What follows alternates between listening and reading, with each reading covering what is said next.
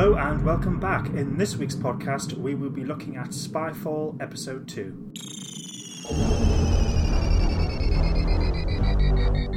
Hello and welcome back to Cloisterbell, a weekly Doctor Who podcast hosted by Liam and Rob.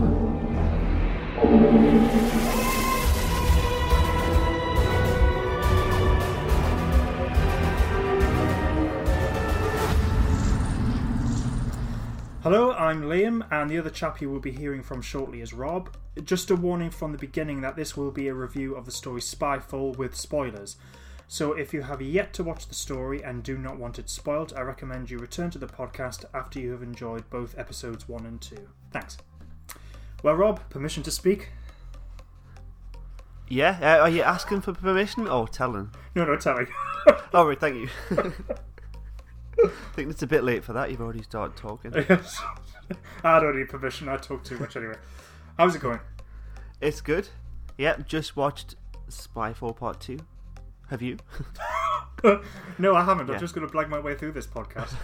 I know she said that quite carefully. I'd keep on accidentally calling this Skyfall.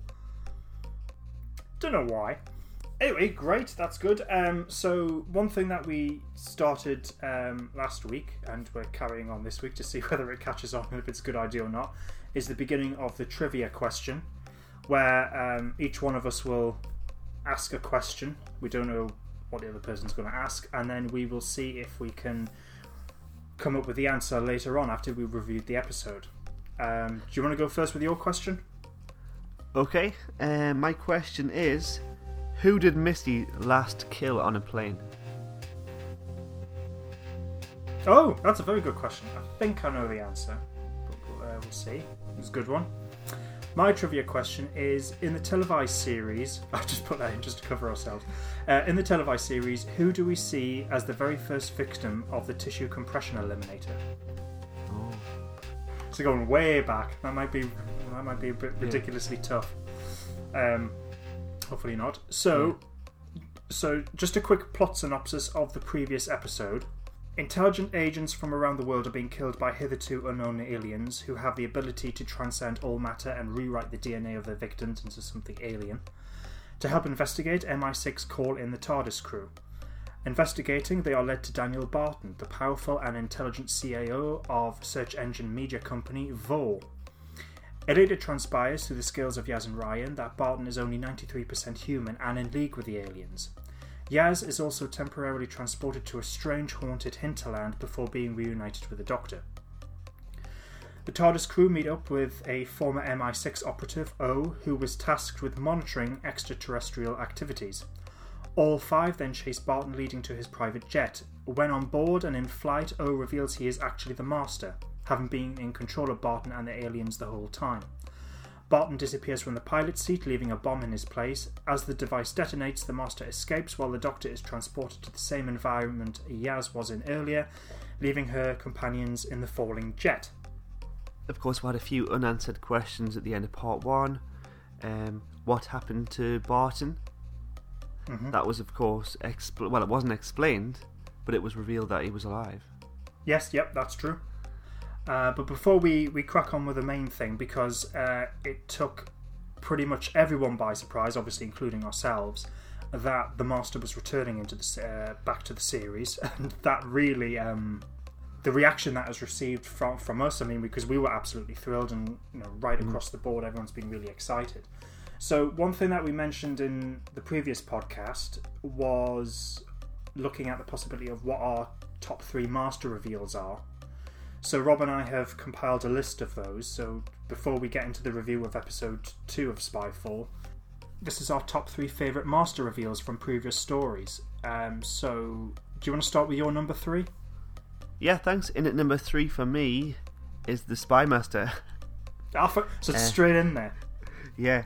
It doesn't offer anything majorly kind of paradigm changing in Master reveals, but it was full of energy. It's a refreshing take on the character. Yes, it does abandon the development we've had with Missy, but we can talk about that later. But a return of the psychotic element was kind of welcome. Yeah. What was your number 3? Well, just to comment on that, because the Spy Master hasn't made my list, but I was really toying with it. It almost got in, but I was thinking because it's quite recent, I don't know whether it later on down. Qualified. Well, yeah, sort of, and I wanted to give the opportunity to talk about previous reveals. My third one is probably going to have a lot of people going, "What the hell? That's just..." In at number 3 for me is the King's Demons, where up until this point you've had Anthony Ainley disguise himself as a he's the actor obviously, but the Master disguised himself as a French nobleman in the court of King John, and it's really quite obvious that it's Anthony Ainley putting on quite a remarkable French accent. But I don't mind. What I love about this reveal is just how it's just tremendously good fun. You have a sword fight, which is quite nice. We don't get enough of those, I think. So we have a decent sword fight, which is entertaining enough. And we have the reveal, which comes with this absolutely fantastic piece of music. And then the Doctor revealing, the Master revealing the tissue compression eliminator. The Doctor looking shocked and going, "So you escaped from Zarefas?" And then just that wonderful line of going, "Well, my dear Doctor, you have been naive." It's just... There's just this entertaining camp quality about it, which I just find tremendously good fun, and I can't help but love it. Well, that's really good. I didn't consider anything like that. I was just thinking of first Master reveals. Ah, right, okay. But yeah, that's good. I like it. In at number 2 for me is another Modern Who one. It's Missy, because this was a first for the show, female Master, and it kind of was also a precursor to the 13th Doctor in that respect. There was a lot of uncertainty about who she actually was for a moment as well, which was exciting. Mm-hmm. When Peter Capaldi's Doctor was wondering who actually is she, but it was an exciting moment. Yeah, that is really good.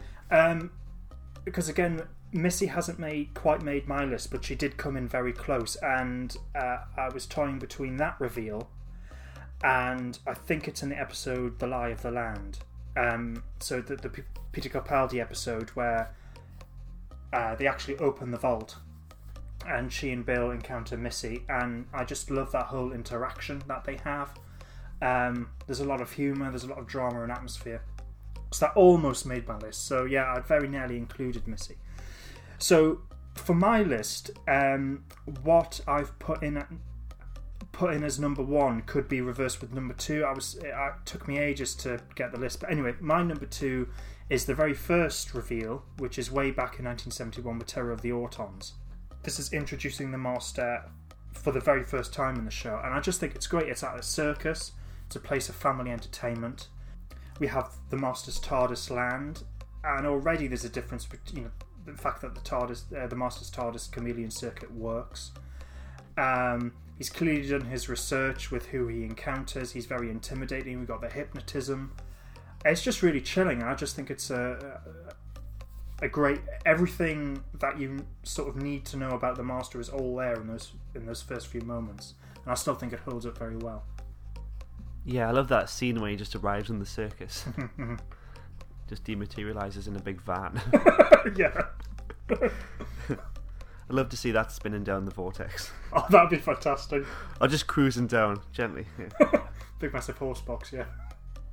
Another one, at number 1 for me, it's another modern one. Mm-hmm. I wish I'd known we were looking at kind of just generic Master reveals during the run, but never mind. I went for the Jacobi Master, not the animated one. The War Master. Oh, okay. Well, fantastic, because that's what I put in at number 1 as well. Yeah. Mm-hmm. It's of course a really exciting reveal. It's the Master's first appearance in the revived series. Mm-hmm. So that kind of has a lot of impact as a viewer. It's such a massive shame that we didn't get more of him. I know he does have his own show on audio, but you never know, we might see him back on screen one day. Yeah, because you've got Derek Jacobi, who is regarded as one of the best actors Britain has ever produced, and he is really brilliant. And Utopia, up until that point has been, you know, a fairly decent story, but then it suddenly turns itself on its head, and then you've got this absolutely fantastic moment, and it's got everything in there. So I think for modern audiences who didn't know who the Master was, it's got a lot of drama already, and with all the tension and the acting, the direction, the music, everything that's in there, you're aware that something of real dramatic importance is about to happen. And you've got this whole thing tying in with the Chameleon Arch, which had been in a story prior to the series, and we got a couple of clips of that thrown in, and the drama just builds and builds and builds. And then for fans such as ourselves, because I remember being really excited by this, because you got that sense of what was happening, and then you got voice clips from, you got Anthony Ainley's laughter, a line of dialogue from Roger Delgado. It's really exciting. It's brilliant. Yeah, and we must have had him for a matter of minutes. I think. Yeah. What a shame. Yeah, it is a shame. It's only for a couple of minutes, but he makes an impact within that couple of minutes. Yeah, such a different performance to the Professor Yana stuff, isn't it? Yeah, totally. And just even the look in his eyes, he just looks completely evil. So Derek Jacobi does a brilliant job. So great, now that we've got that out of the way, so now on to episode 2 of Spyfall. So in part 2 of this epic spy thriller, a terrifying plan to destroy humanity is about to reach fruition. Can the Doctor and her friends escape multiple traps and defeat a deadly enemy? So in terms of cast and crew, obviously we have Jodie Whittaker playing the Doctor, Bradley Walsh playing Graham O'Brien, Mandip Gill playing Yasmin Khan, Tosin Cole playing Ryan Sinclair, Sacha Dhawan playing the Master, Lenny Henry coming back this week again to continue playing Daniel Barton, and we have a couple of new major characters, Sylvie Briggs playing Ada Lovelace, and Aurora Marion playing Noir Khan. Chris Chibnall, as is last week, is the writer of this episode. The director for this week was Lee Haven Jones, replacing James Magnus Stone. This is the first episode of Doctor Who to be directed by Jones, but he's also directed later episodes in the series.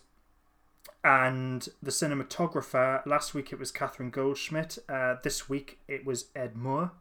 Again, this is his first Doctor Who, and he'll also be involved in later episodes in the series. I always had a feeling that Lenny Henry and Stephen Fry would return for the second episode, but of course Stephen Fry didn't. No, he was well and truly killed in the previous episode. It was sort of interesting because you got the special guest star of Stephen Fry, who's wanted to appear in the series for ages, and he does, and he's all in it for 5 minutes, and it seems a bit of a shame. He did, he played that part well, and IMDb did have Stephen Fry listed as appearing in episode 2, so I thought maybe there's a possibility that somehow he came back, but no Stephen Fry this week, unfortunately. No, sadly. The title for this episode, Spyfall Part 2.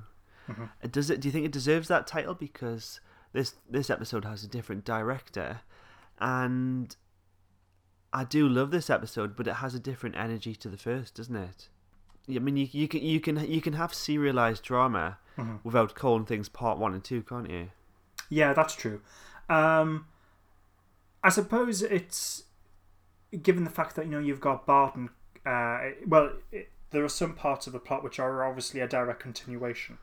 Yes. So all the stuff to do with Barton is there, and you've still got espionage taking place, and people on the run, and there is that thriller element. But there's no Bond theme, is there, running through? No, that's true. But it is sort of espionage of a different kind. But yeah, it does have. It doesn't feel jarring, but you are right. It does have a completely different tone and feel to last week. Well, it's still the same week. This Part 1's episode. It does have a different tone and feel to Part 1, but it doesn't feel jarring. Do you think had they aired this 2-parter as a feature-length episode, it would have just been complete overkill? Would have been too long. Would have been over 2 hours long, wouldn't it? Yeah, it would have. Possibly, I'm not sure. I mean, the thing, because I don't mind the title Spyfall, but it does have that feel of it was a working title that somehow stuck. Yeah, but it's fine. I mean, because we sort of hinted at it before, but one of the things that, I mean, correct me if I'm wrong, but I think we're probably both in agreement with this, was that this was a very fast-paced episode. It didn't sort of let up, but in a good way. It was very well paced, but it went at quite a good lick, and a lot happens. I mean, because it was over an hour again, but it didn't feel like it dragged at all, and it felt like, you know, there was things constantly happening and things that were constantly engaging. So at the very beginning, you know, you've got the Doctor in the lonely place, and we establish what that actually is quite relatively quickly, which is that place is actually the aliens' home world. And then bizarrely, I think this took everyone by surprise, not least the Doctor, but actually she wasn't alone. There was another person there. Yeah. And she ends up meeting the real historical figure, Ada Lovelace. And I thought that was really well done. And at the same time, that's all going on because it cuts between that and the companions escaping the crashing plane, which I thought was handled really well. What were your thoughts with how that played out? With the plane, it was a very easy time travel cheat. It was nothing clever on the companions' part. So I kind of hoped it was handled a bit differently, but it's kind of what I was expecting. Yeah, I was as well. I know what you mean. I mean, I liked how it was revealed, but there was a part of me that went, it would have been quite interesting had something a bit more cleverer had been used, if you like. As you say, it did feel a bit of a cheat, but at the same time, I didn't really mind it. And it was clearly going to be a sort of like a timey-wimey thing where the Doctor hasn't done it yet, and then at the end of the episode, she would then have to go back to make sure that she helped them escape the crashing airplane. I feel like had the Doctor been in that situation, she would have just thought her way out of it. You know, there would have possibly been a solution. Mm-hmm. So yeah, the strengths of the companions, I think they need a bit more of a push. Yes, I agree with that. As I say, because I quite liked how it was done. I didn't mind it too much, but at the same time, I was sort of, it would have been quite nice if something of a bit more ingenuity had been used. Because then what happens is, we'll get back to the Doctor in a moment, but in terms of the companions, so they escape the crashing airplane, and then because Barton is aware that they have escaped, as is the Master is aware, but Barton is as well. And he puts things in place where it forces the companions to be on the run, which sort of reminded me a bit of what happened in The Sound of Drums when the Master makes the Doctor, Captain Jack and Martha forced to be on the run. It's very reminiscent. It even had, just like Martha, it had Yasmin calling home. And they're all on the news, yeah. Yeah. But the difference there was I felt that back with The Sound of Drums. Yeah, I agree, it was very reminiscent. Whereas with The Sound of Drums, it felt like it furthered the plot a bit. Really what ends up happening with the companions is they're on the run, and it doesn't really further the plot. No. Well, all the plot is centered around the Doctor and what's happening with her and the Master. And then the companions are sort of sidelined, and we cut back to them because they're on the run and they have to be in hiding and so on. Having said that, though, even though it doesn't really further what happens to them doesn't really further the plot, I think nonetheless the way that they're handled in what they do, what we see them do, is quite well done. Because when I was watching the episode, I wasn't really aware that what's going on was sort of like surplus to requirements. It was just tremendous fun, and actually it helps it tonally helped the episode, because what's happening to the Doctor is very serious, and even though there's moments of levity there, there's an awful lot going on. So the companions, with them being in the run, and it's all rather fun. And finally, we do get them to see the laser shoes, which was quite good, and the rocket cufflinks. So we do get to see those gadget used, which was quite nice. So there's a lot. So even though it doesn't further the plot, nonetheless, I did think it was sort of done well, and it was quite good fun. Do you agree, or? Yes, yeah. I think it was good. We talk about character dynamics sometimes because the group always gets split up in one way or another. And in this instance, we had Yaz, Ryan, and Graham on their own. And the three of them are in frame a lot together. So it's really showcasing them as like a trio. And I think that's possibly what we've been lacking in Series 11. We haven't got to see them on their own, possibly. Yeah, I agree with that. So I think, so in that respect, Chris Chibnall has done a good job in, even though, as we said, it doesn't further the plot, but it is good, nice. It does actually provide some character development, and the way that the actors perform that is really quite nice. And you actually made a good point. Lee Haven Jones, the director, makes a point of keeping them tight in a lot of shots, so you're seeing them actually together in the set. So yeah, that it's it's thoughtful in terms of the way it's directed as well. So yeah, that was good. Yeah, like as a team, it's like they're all integral. Yeah. Pretty cool.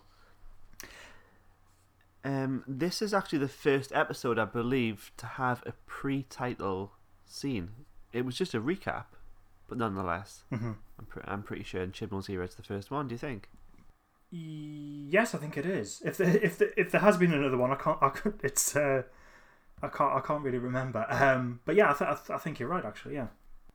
So going back to the Doctor, because everything is really centered around what happens to her.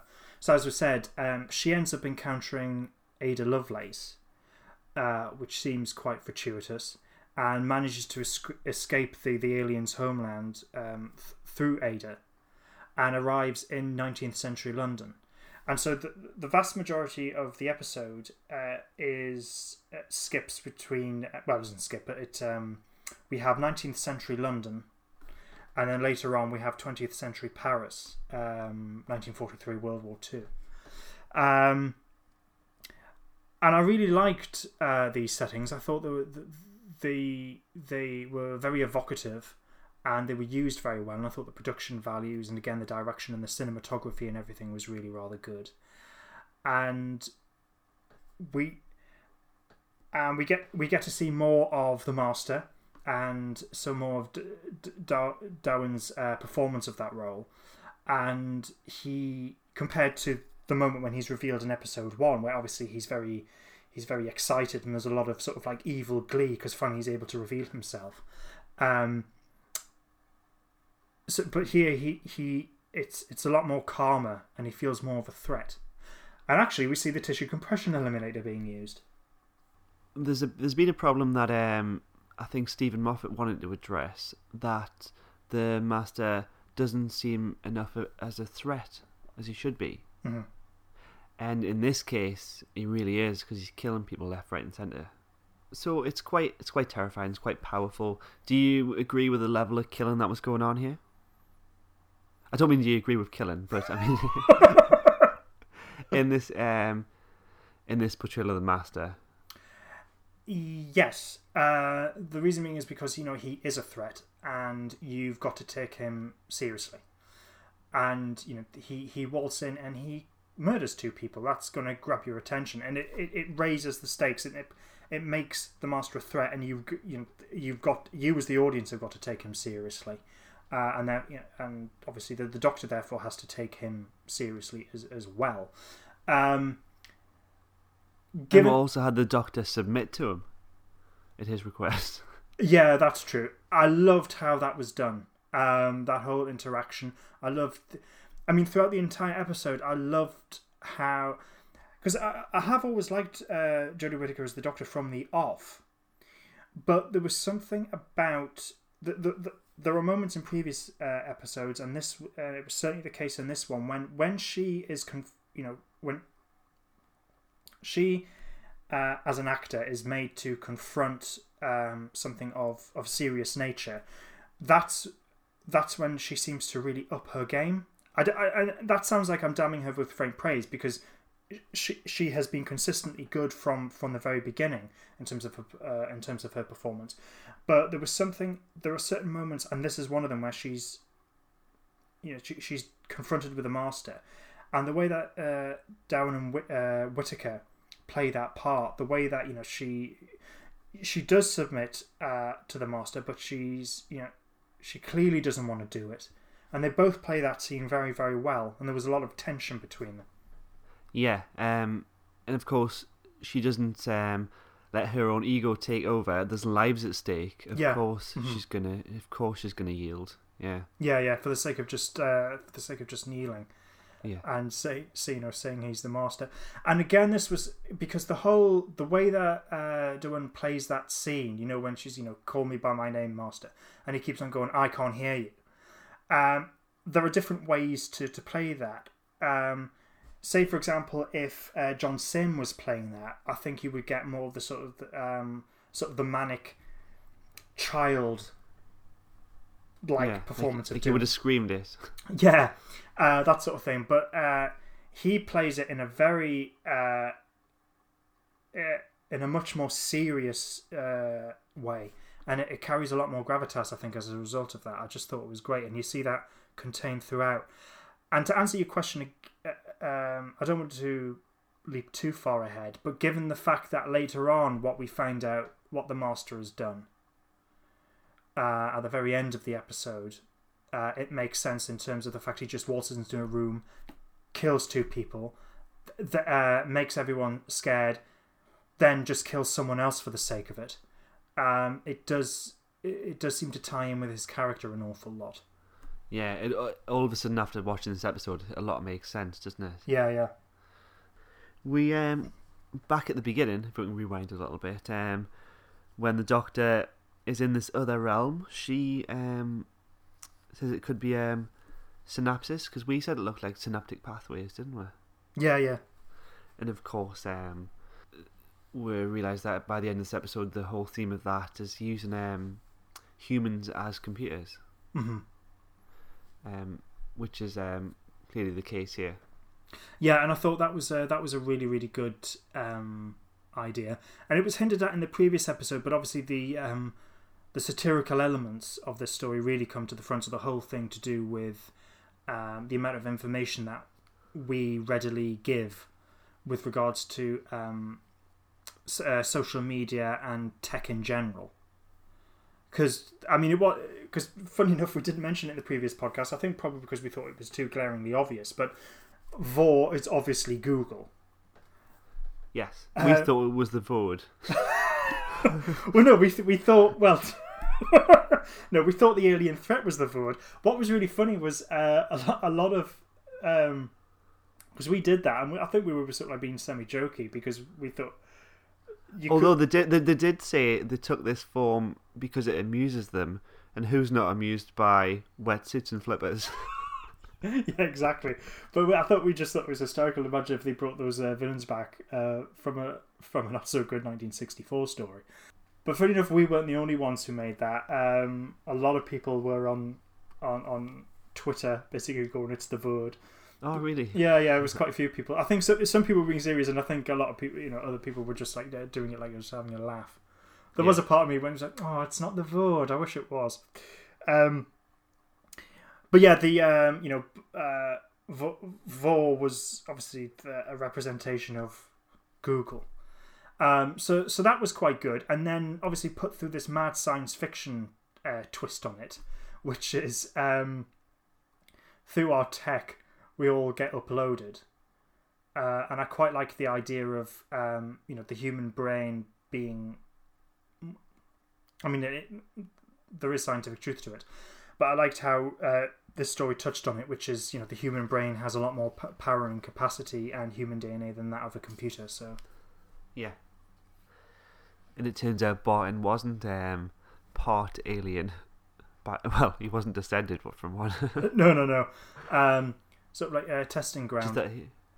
He was kind of augmented, reformatted. Yeah.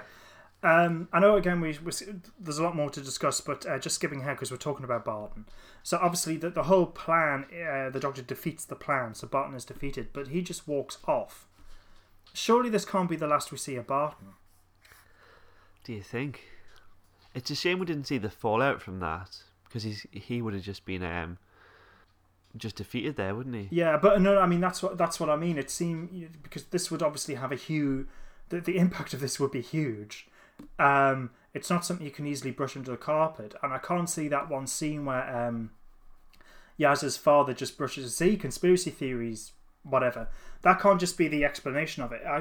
I'd be very surprised if that's the last we see of Barton. I mean, having said that, though, I remember when we were reviewing Series 11 and we looked at the episode Rosa and the villain in that story, and then just disappears. And I think we both made the same point of going, well, that can't be the last we see of him. And the guy in Arachnids in the UK. Oh yes, the Trump-like character, the American dude, yeah. Maybe he'll come back as president.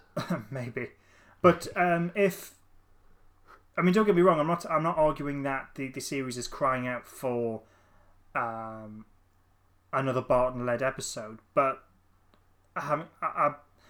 I feel that there is something that can still be done with that character, and I'd be surprised if he doesn't come back. Mm-hmm. Or maybe it's Chibnall's way. You know, he doesn't like to provide closure. I just can't be bothered. Maybe. So, Ada Lovelace. That sparked something in my mind as soon as we found out who she was. Mm-hmm. It's to do with a rumour that's been going around for a while. And the Doctor and Ada share 2 degrees of separation. And that links to a rumour for an appearance in this series by someone. I don't know if I can go into rumours on the podcast. Should we do it after the credits? Yes, because I think I know exactly what you're hinting at. So listeners, if you're wanting a bit more information on this, about these rumours, because I think I know exactly what Rob is hinting at. Am I right in saying that this could potentially contradict a Big Finish adventure? Yes. Right. Okay. So also there could no. We'll talk about it later. Yeah, we'll talk about it later. So if you want further information on that, stick around to after the credits, where we're talking about more potential spoilers with regards to the rest of the series. Mm-hmm. But yeah, we'll talk about that later. But yes, it was quite. So Ada Lovelace, as I said, is a real historical figure. She was an English mathematician and writer. And as is explained in the episode, she did become one of the first ever computer programmers. So she is a very important historical figure in scientific and technological development. And makes a bloody good companion, I thought, here. There was a part, because she works perfectly well within the episode, but I think it's one of those things where when it's done so well, you've got, I wouldn't mind if Ada Lovelace became a bit of a companion for the Doctor. Yeah. It reminds me of one of my favourite bits in the episode when Graham says, "Who are they and are we being replaced?" Yes, that which was great. Yeah, that was funny. It was good. We got to see the Master's TARDIS, although we've seen it before, inside and out, but this time we saw it outside in the vortex, and then we saw inside with a giant kind of cube as the central console, maybe. Yeah. Which I quite liked. I loved, because I actually thought, because it could have easily looked a bit ridiculous. I mean, this is the thing, sometimes there's the things about Doctor Who which is absolutely ridiculous but somehow manages to pull off. And seeing a big sort of bungalow spinning through the time vortex, but it looks good. And I was a little bit disappointed. It was still the bungalow inside. I was a bit as well, but I've got a sneaking suspicion that we may see something grandiose later on. And what has the Doctor done with that TARDIS? Yes, that's true. And does the Master use the same TARDIS, do you think? Because he quite often hasn't had it. Yeah. We do know that in the final moments of John Sim, we know that he had his TARDIS, didn't he? Mm-hmm. Is that the first mention of the Master's TARDIS in the new era? I think so. Yeah, I think it is. We just assumed that he had one somewhere. Probably left on the coast of the Silver Devastation, but by that point, he's used the Chameleon Arch. So whether at some point he he goes back to the Silver Devastation and grabs his TARDIS. I don't know. But yes, so we meet Ada Lovelace. There's a moment between the Doctor and the Master. Innocent people are killed, but the Master is temporarily defeated. They go on the run and hiding. The Doctor starts to slowly putting pieces back together again, but only just. She tries to make an attempt of coming back to the 21st century, but what ends up happening is she and Ada Lovelace arrive in Paris 1943, and it's quickly established that the Master is, through the use of his TARDIS, is able to trace the Doctor, and the Doctor and Ada encounter Noah Khan. Again, another real historical figure. She was the first, as explained in the episode, she's the first woman wireless operator to be sent from Britain into occupied France. She was a spy, an incredibly brave one. And that was another great pairing, and she was a great character. Yeah, definitely, yeah. I wonder if we'll get to see the Doctor with different companions ever in Jodie Whittaker's time. Possibly. I mean, because obviously it's been done in this episode, and I think it was done really rather well, and it was quite interesting. Yeah. And I found it sort of really engaging. And what ends up happening in Paris is through the Doctor ends up meeting the Master, who's working with the Nazis. And things start to get revealed, not just in relation to this story, but what looks like will be a story arc for the series. What will be, sorry? Well, so we find out a bit about the aliens that the Master has been working with, that he isn't fully in control of them, but what he plans to do is effectively use the aliens to essentially massacre the whole of mankind, and then he will then kill the aliens. So that's his plan. But we then find out that he had visited Gallifrey. Oh, yes. And and we get a reference to Logopolis in this story. The whole thing about, because they're at the top of the Eiffel Tower, mm-hmm. and the Doctor makes a reference to Jodrell Bank, which is how the Fourth Doctor dies, and then the Master goes, "Did I ever apologise for that?" She goes, "No," and went, "Good." Which I thought was quite nice, because it reveals it's a nice little continuity reference for fans to get, and adds a bit more to the Master. Yeah. But I thought again this was another fantastic scene between the two characters and the two actors, and it was tremendous, I thought. Oh yeah, I think in this episode I was kind of longing for just dialogue between them, mm-hmm. And we did get that. I mean, for some people that might have kind of killed the energy, compared to last week. But no, it's exactly what I wanted. Yeah, that's the kind of development we need, isn't it? Yeah. Yeah, moments of character development and drama, and I just thought this was really, really interesting because, again, as I said, it was great to see them in terms of the actors and their characters, and more plot is revealed in terms of the story, but there's a lot more going on with the whole thing to do with Gallifrey. But we'll get onto that in a bit. Yeah, and of course, when they're on top of the Eiffel Tower, the Master doesn't have an audience, mm-hmm. so he does behave a lot differently. Yes, yeah. Around the Doctor, yeah. Mm-hmm.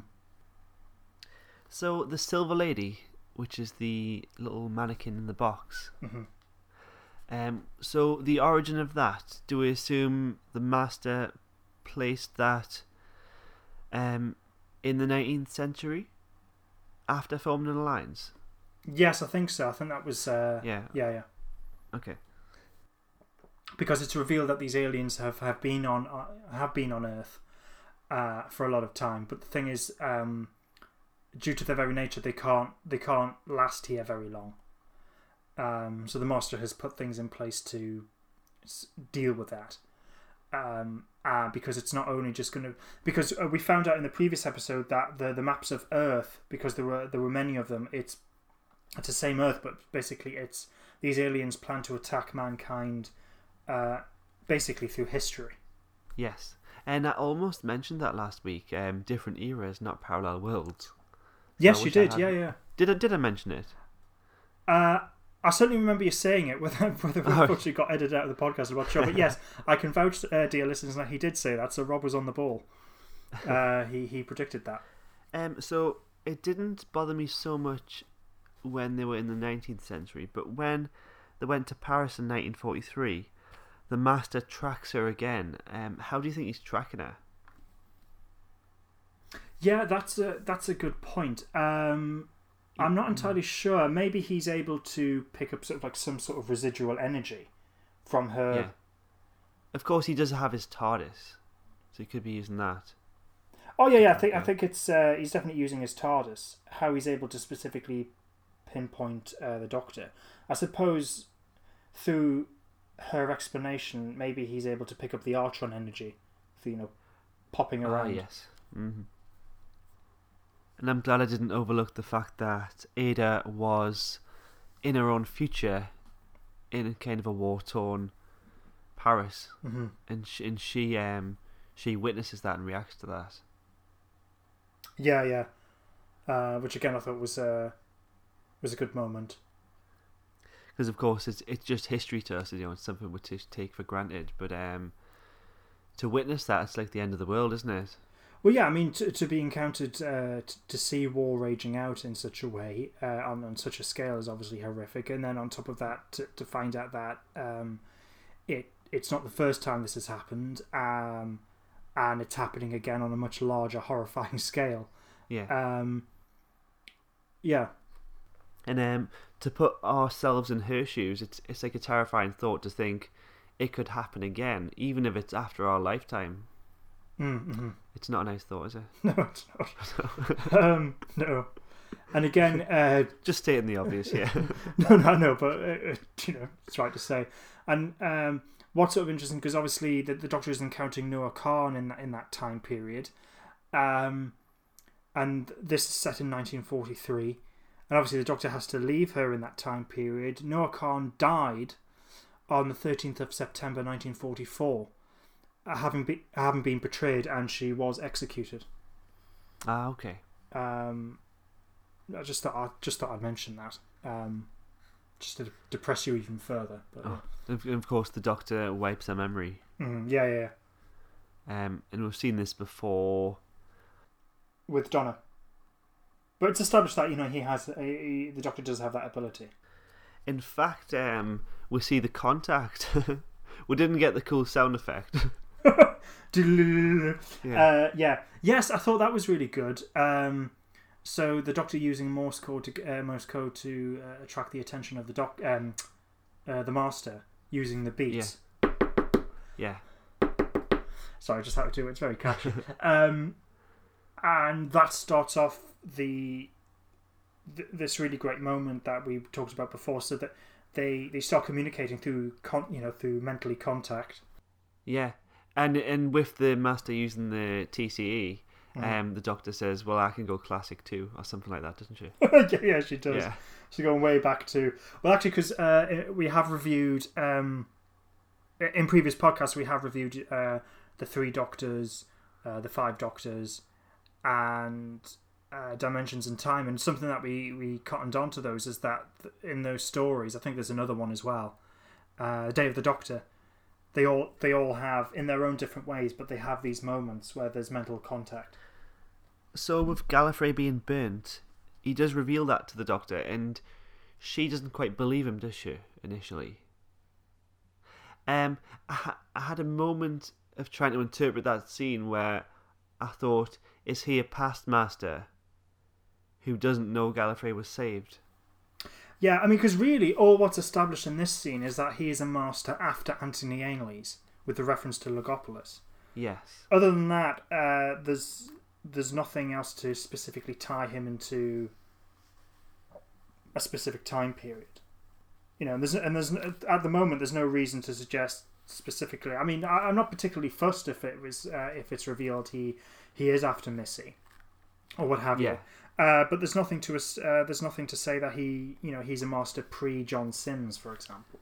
Yeah, But just with Jodie's reaction when she smiled, I thought she was kind of realising, oh, he doesn't know it was saved. Mm-hmm. But no, a moment later, I thought, well, of course, that's not the case. I mean, he must be aware that... But having said that, though, he is aware that Gallifrey was in this pocket dimension.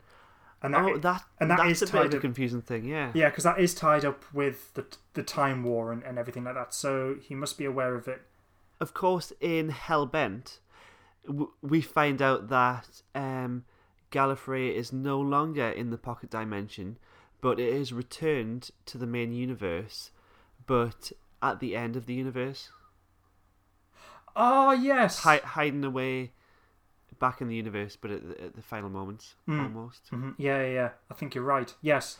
But when the 13th Doctor in Spyfall Part 2 goes there, we see her going through the vortex, and then we'll see another kind of visual, don't we? Like she's breaking through to somewhere. Yeah. So is this Chris Chibnall's way of saying that Hellbent didn't happen? Let's hope so. Do we trust a man that doesn't like Trail of a Time Lord? Oh yeah, that's a good point. It's really funny. When Trial of a Time Lord came out on DVD all those years ago, I had no idea who Chris Chibnall was.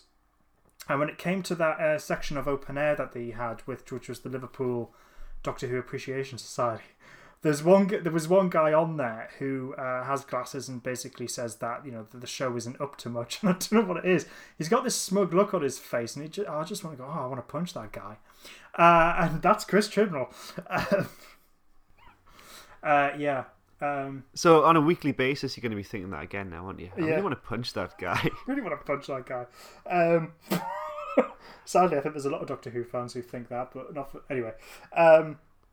I was aware of him back in 2006, because of course he was the screenwriter for Torchwood.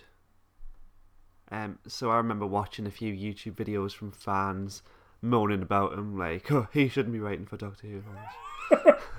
All right, they were. No, I think... because funny enough, we're in 2020, which was the year... what's that Matt Smith Silurian story called?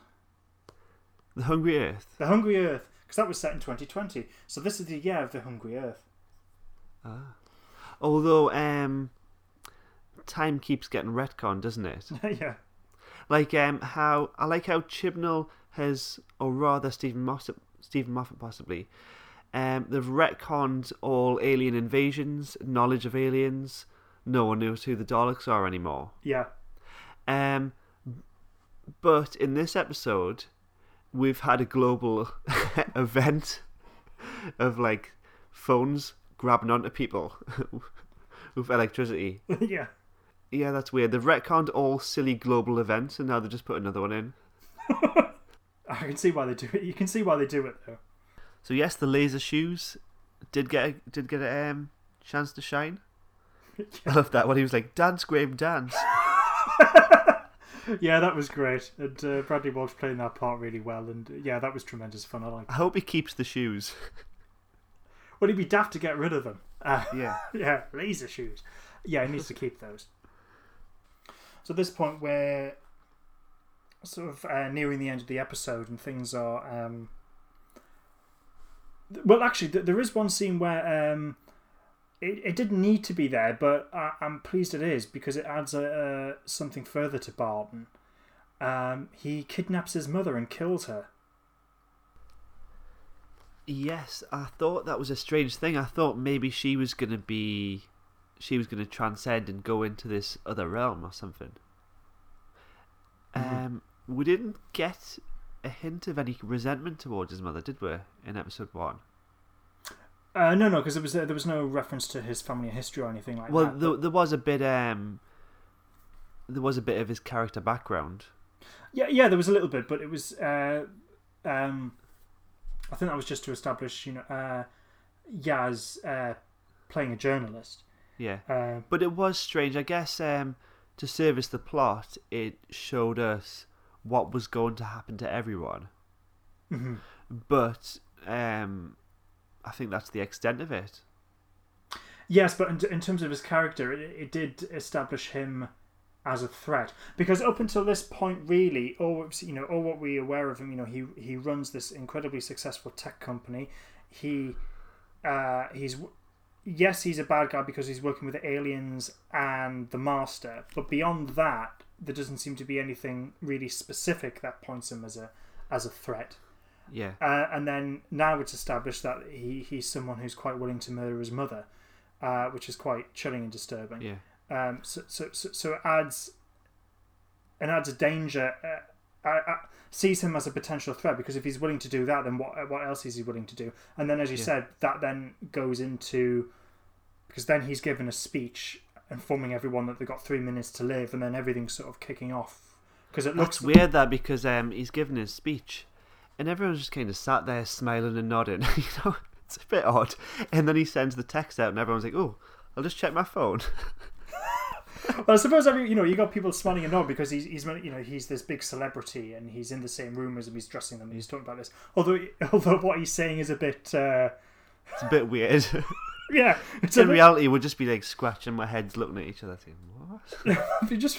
Well, the very least, he's actually admitting that he uses all our data and that this is appalling. Yeah. So yeah, it was a bit oddly done, but yeah, it somehow worked. Do you think the aliens could return?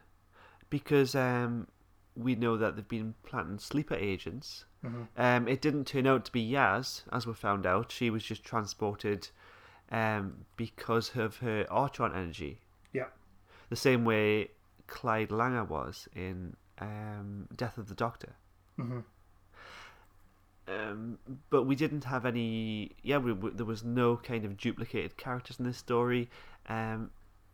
Will there be any overhanging threat of the aliens returning? I think possibly not. Yeah, that's how I read it.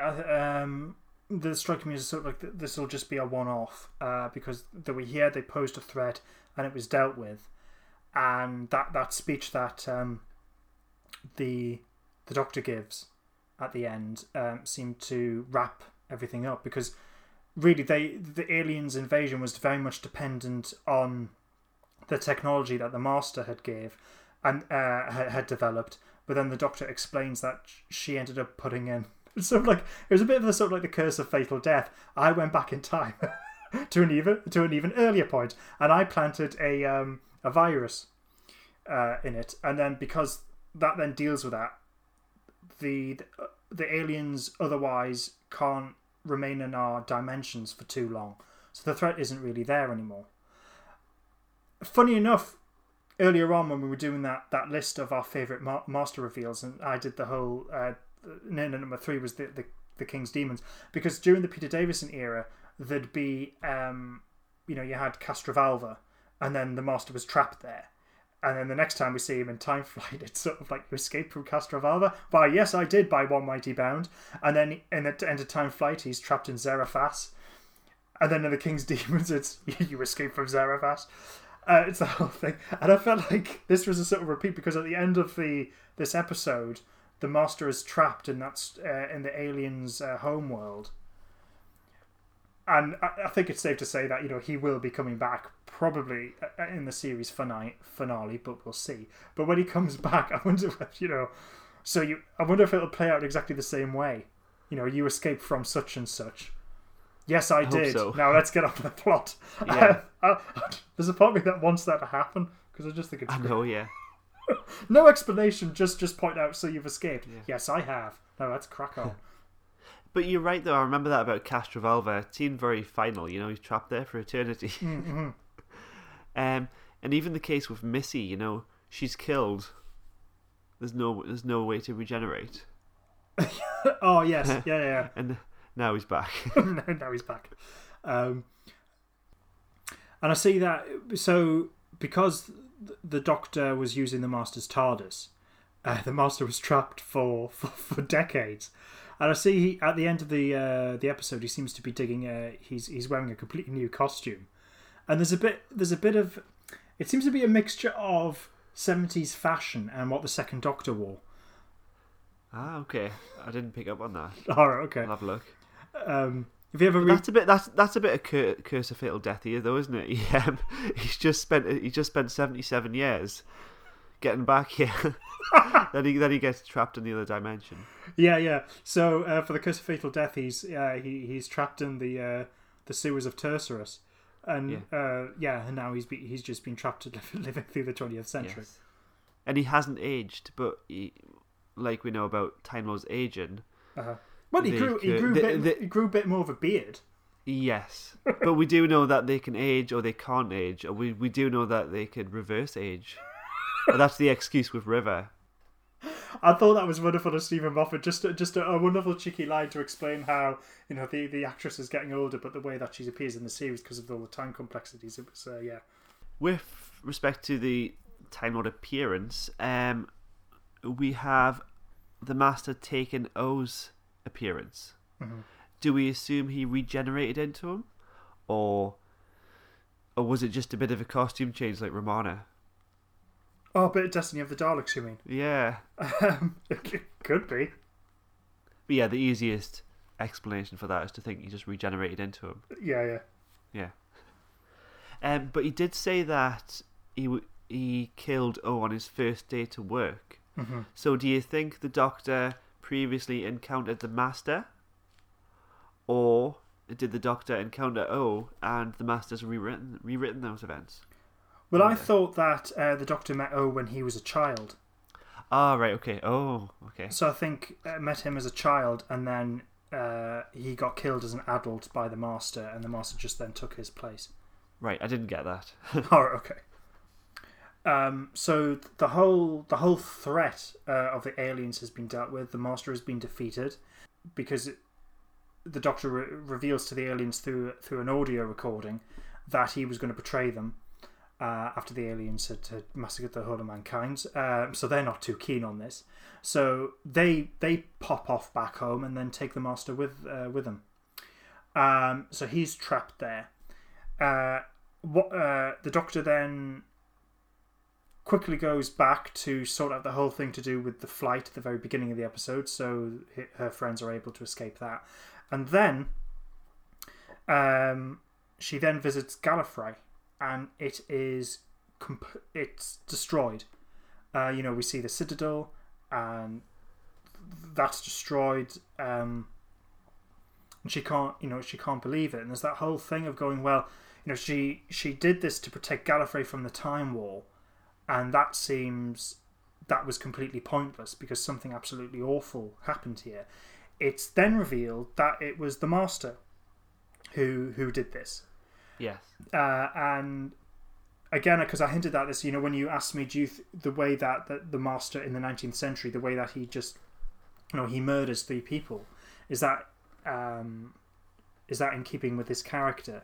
Well, given what we find out here, in that he committed mass genocide, he killed all the Time Lords because he found something out. Yeah. Which is interesting, and of course the big question is, what has he found out that he finds so abhorrent he has killed all the Time Lords? Yeah. And it also explains how he's no longer the same person he was when he was Missy, possibly. Yes, that is a possibility.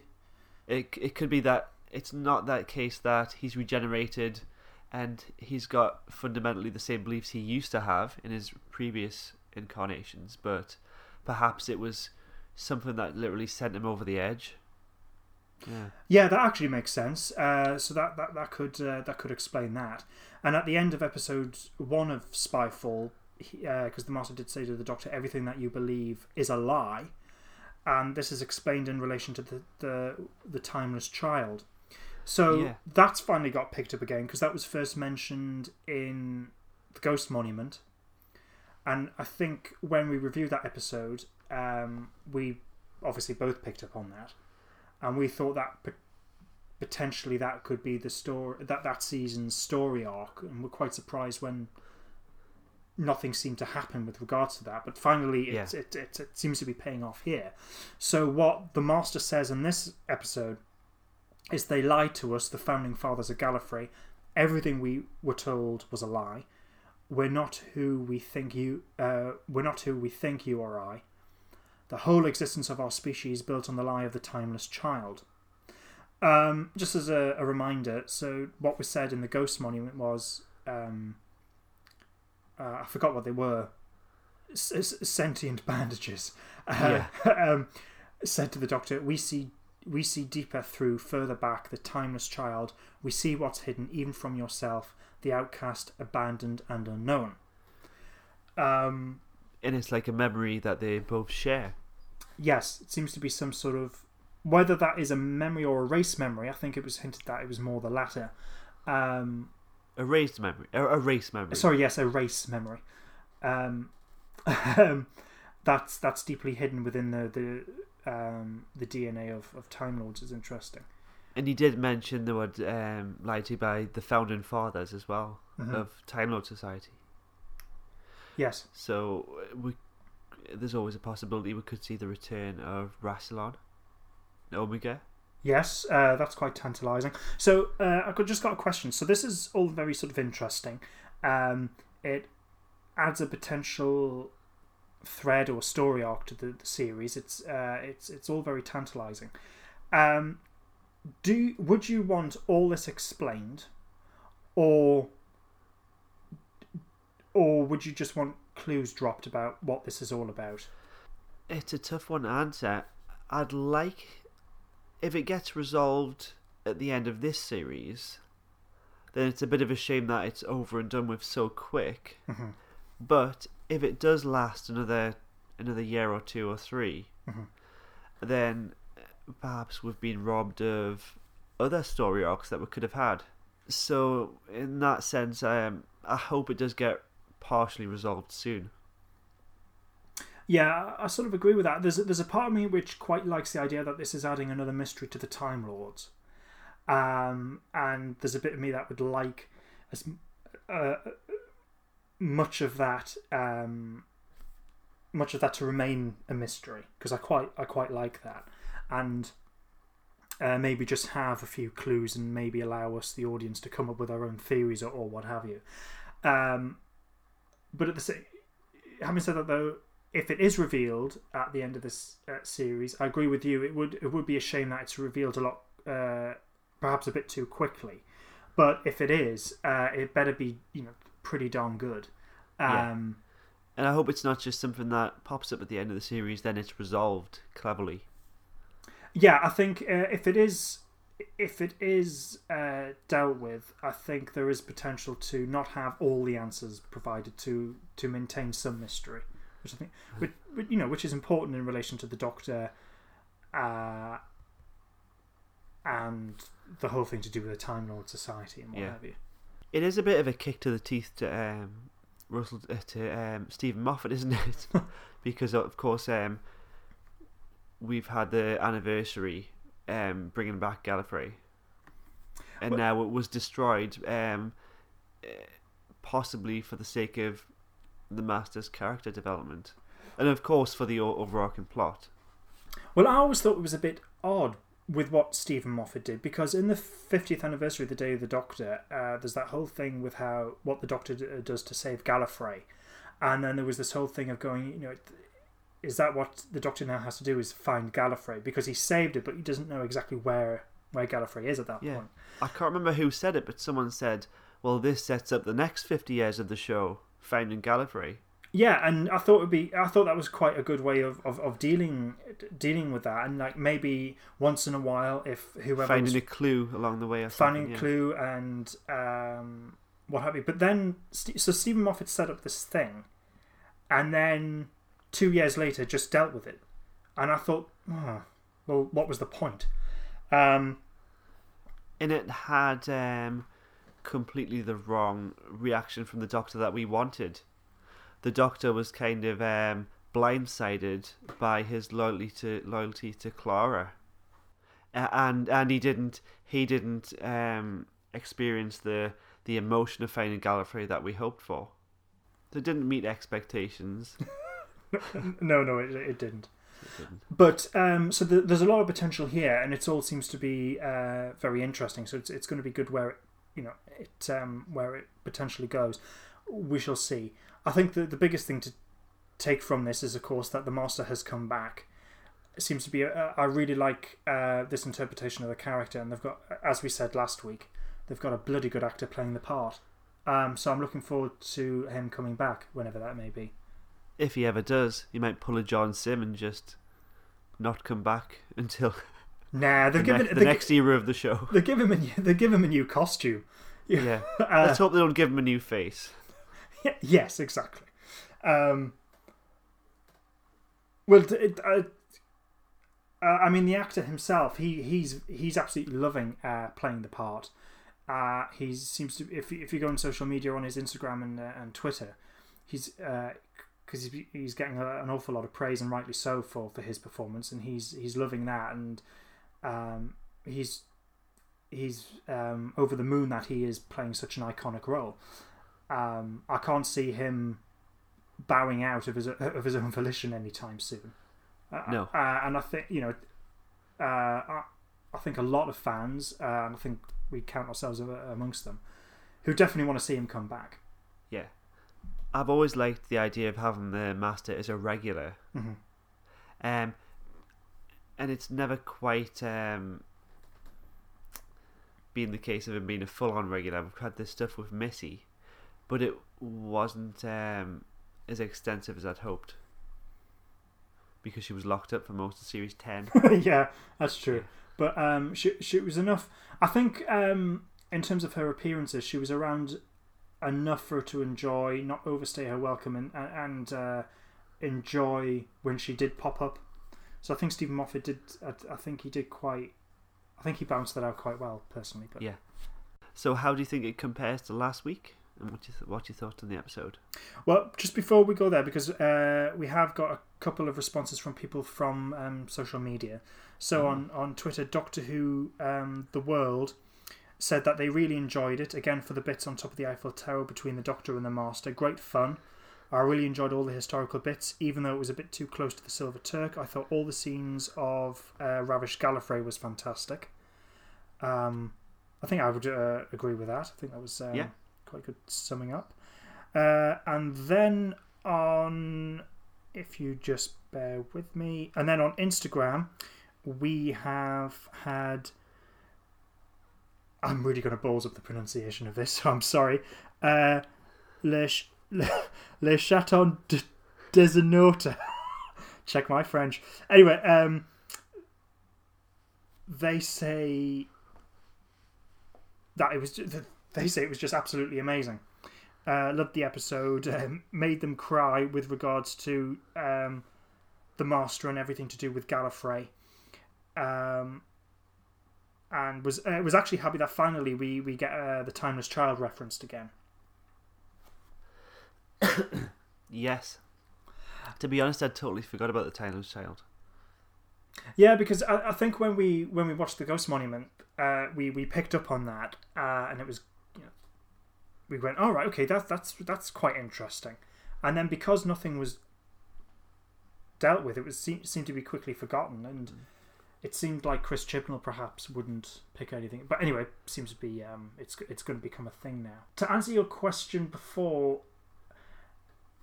again, because of the story that's being told here, it does, because we got a different director and cinematographer in this episode, there is a different change of pace and style between episodes 1 and 2. But like I said before, I didn't find it jarring.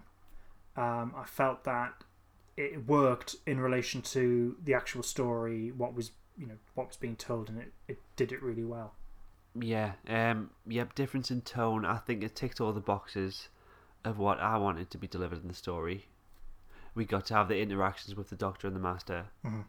A few unanswered questions were answered, but a few of the plot devices weren't as important as we would have thought with regards to the villain. But yes, I think it was a good conclusion to the first episode. Yeah, I totally agree. So in terms of a score, what would you give it? With part 1, I did give it a 10 out of 10, and in retrospect, perhaps I wouldn't have done that now, just with comparing it to the best of Doctor Who. Okay, yeah. But I think I'm going to give this an 8. Okay. Well, that's quite funny, because I think we've swapped. So last week I gave episode 1 8 out of 10, and this week I'm giving it 10 out of 10. Okay. So we swap roles a bit. As I said, even though I think in relation to Yaz, Ryan, and Graham, and how they're on the run, and it doesn't really function the plot. There is some nice character development there, and it was entertaining. So I think that was arguably the weakest aspect of the story, but nonetheless, I did enjoy it, and I thought it was quite well done.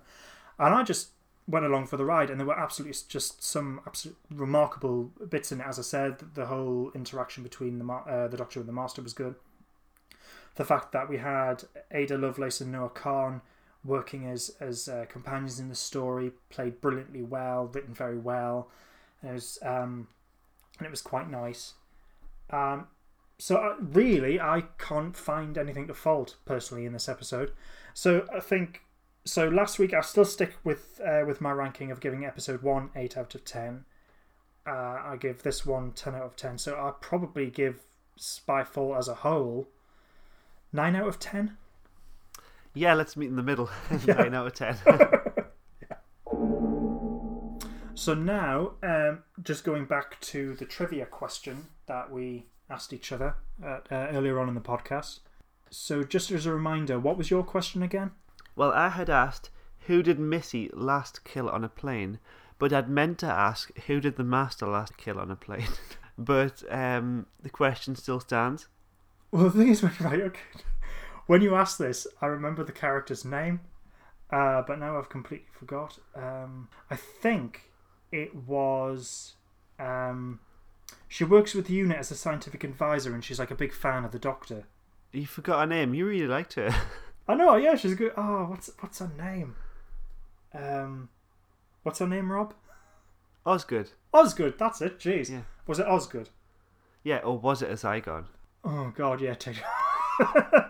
I've been racking my brain and I don't know the answer to your question. Yes, my ridiculously hard question was... Yeah. In the televised series, who do we see as the very first victim of the tissue compression eliminator? So, this was 1971's Terror of the Autons, and it was the technician Googe. Ah. Famous for disliking his wife including boiled eggs in his packed lunch. Poor guy. I know, poor guy. Yeah. It's annoying because I did skim through Terror of the Autons yesterday. Oh, did you?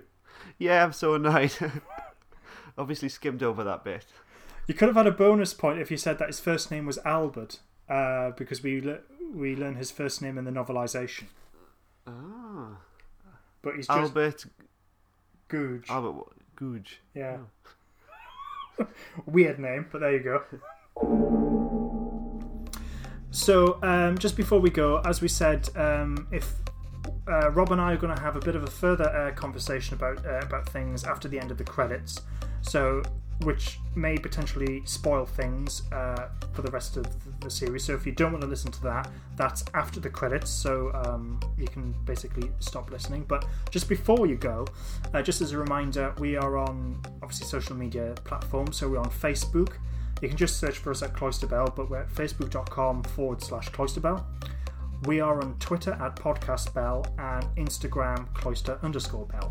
See, there's a bit of a theme going on. And our website is www.cloisterbell.co.uk. Please get in contact with us because we love hearing from you and hearing your thoughts and opinions on Doctor Who and what have you. So it'd be quite good to hear from you. Yep, and a big thank you for listening. And we would appreciate it if you'd click share on whichever platform you're listening to the podcast on. That would help with exposure. Yeah, it would. If you did that, we would love you forever. That would just be absolutely tremendous. So, if you do that, thank you very much.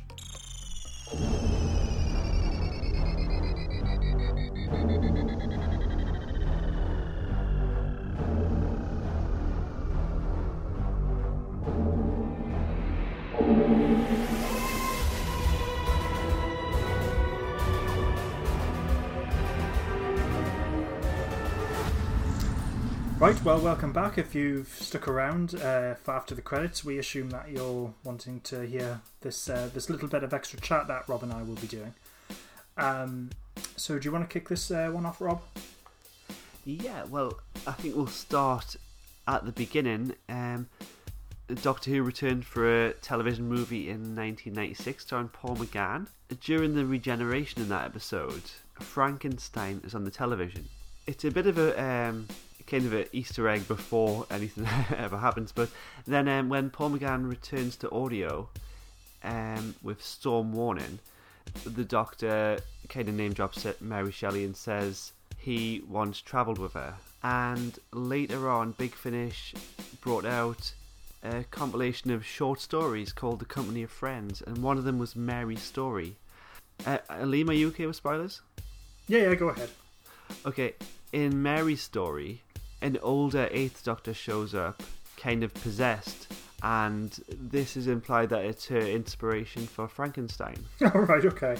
The Doctor ends the episode with a very, very cool note. He says, remember, Frankenstein was the monster, not the Doctor. Right, okay.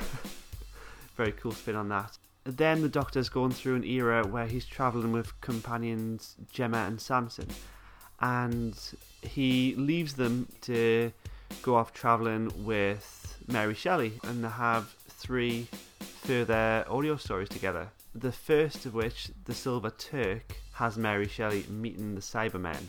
Now there's rumours of an episode including Mary Shelley, including the Cybermen, them being her inspiration for Frankenstein. Alright, okay. That's interesting. So, because we know with the trailers that the Cybermen will be coming back in this series. Yes. And I think I've probably heard this from you, but I know there have been rumours that Mary Shelley, as you said, will be popping up. So that sort of that'll be interesting to see how that pans out. It's a bit of a funny one because, as we know, Mary Shelley created Frankenstein through her own imagination, having been involved in a competition to come up with the best horror or ghost story. And she was obviously inspired by things that were taking place around her, and including what was happening in the scientific world and so on. Yes. So yeah, it'd be interesting to see how that pans out, because one thing that I thought I noticed, and I think other people have picked up on it as well, is that these Cybermen, I mean, they appear very, very quickly in the trailer, so you can't really focus on them too much. But it does appear, though, like the 10th Planet Mondasian Cybermen, that their hands will be exposed. So if this is true, and they do involve Mary Shelley in the new era, if it does contradict Big Finish, that would be a curious thing to happen, wouldn't it? It would, yes. Would you be bothered by that? Well, Stephen Moffat wouldn't do that. Mm-hmm. He wouldn't have done that. He's also went out of his way to name drop the Big Finish companions in the Night of the Doctor. Yes, that's true. So to retcon an entire era of the 8th Doctor on audio would be very strange. Obviously, there's ways around this. The Doctor could meet her before meeting the 8th Doctor. There could be a vague sense that she knows her, just like there was a vague sense that the Doctor knew Shakespeare. Yes, yeah, that's true. And the Doctor could also touch her on the head and wipe her memory. Oh yeah, okay, yeah, that could be explained Possibly. that way. Possibly, yeah. Now, earlier on I mentioned 2 degrees of separation, and when Mary Shelley come up with her inspiration for Frankenstein, this was at Lake Geneva in Switzerland, yeah? Yeah. In the company of Lord Byron, the father of Ada. Yes, yeah. And I thought the way the episode was going, with her involvement in the creation of computers, I thought it was leading towards the Cybermen. Yes, funny enough, there was a couple of moments in this episode because when we were discussing episode 1, I think we both said that we can't imagine the Cybermen actually turning out to be the villains of the story. But yeah, that was one moment. But there was a couple of moments in episode 2 where I thought, oh, maybe it is the Cybermen, which would have made sense. I wouldn't have minded had they popped up. But at the same time, I'm pleased that they haven't, because I think it would benefit the Cybermen a lot more if they appeared on their own as their own threat. With Ada Lovelace, when the Doctor touched her on the head, to wipe her memory. Did you have any sense that maybe it didn't work? Yes, I did a bit, yeah. Her brain, well, all our brains are a complex computer, and she could have mentally devised an algorithm to kind of counteract that. Maybe. I think that would probably be overdoing it a bit. I thought it would just be simply explaining that, she pretended that as soon as the doctor touched her on the head, she pretended to fall unconscious, and then the doctor just stopped, and so therefore it didn't really work. Because funny enough, when the doctor says her goodbye, goes back into the TARDIS and leaves, the camera, we don't follow the doctor into the TARDIS. We stay looking at Ada Lovelace, and there was a brief moment when I expected us to see her open her eyes, but yeah. Funny enough, I thought it was maybe it didn't work. Yeah. Mm-hmm. We'll see how it turns out. I bet Ada never shows up again, and I bet the Mary Shelley rumours are all false. And this was all for nothing. Maybe. We shall see. Because, Rob, time will tell.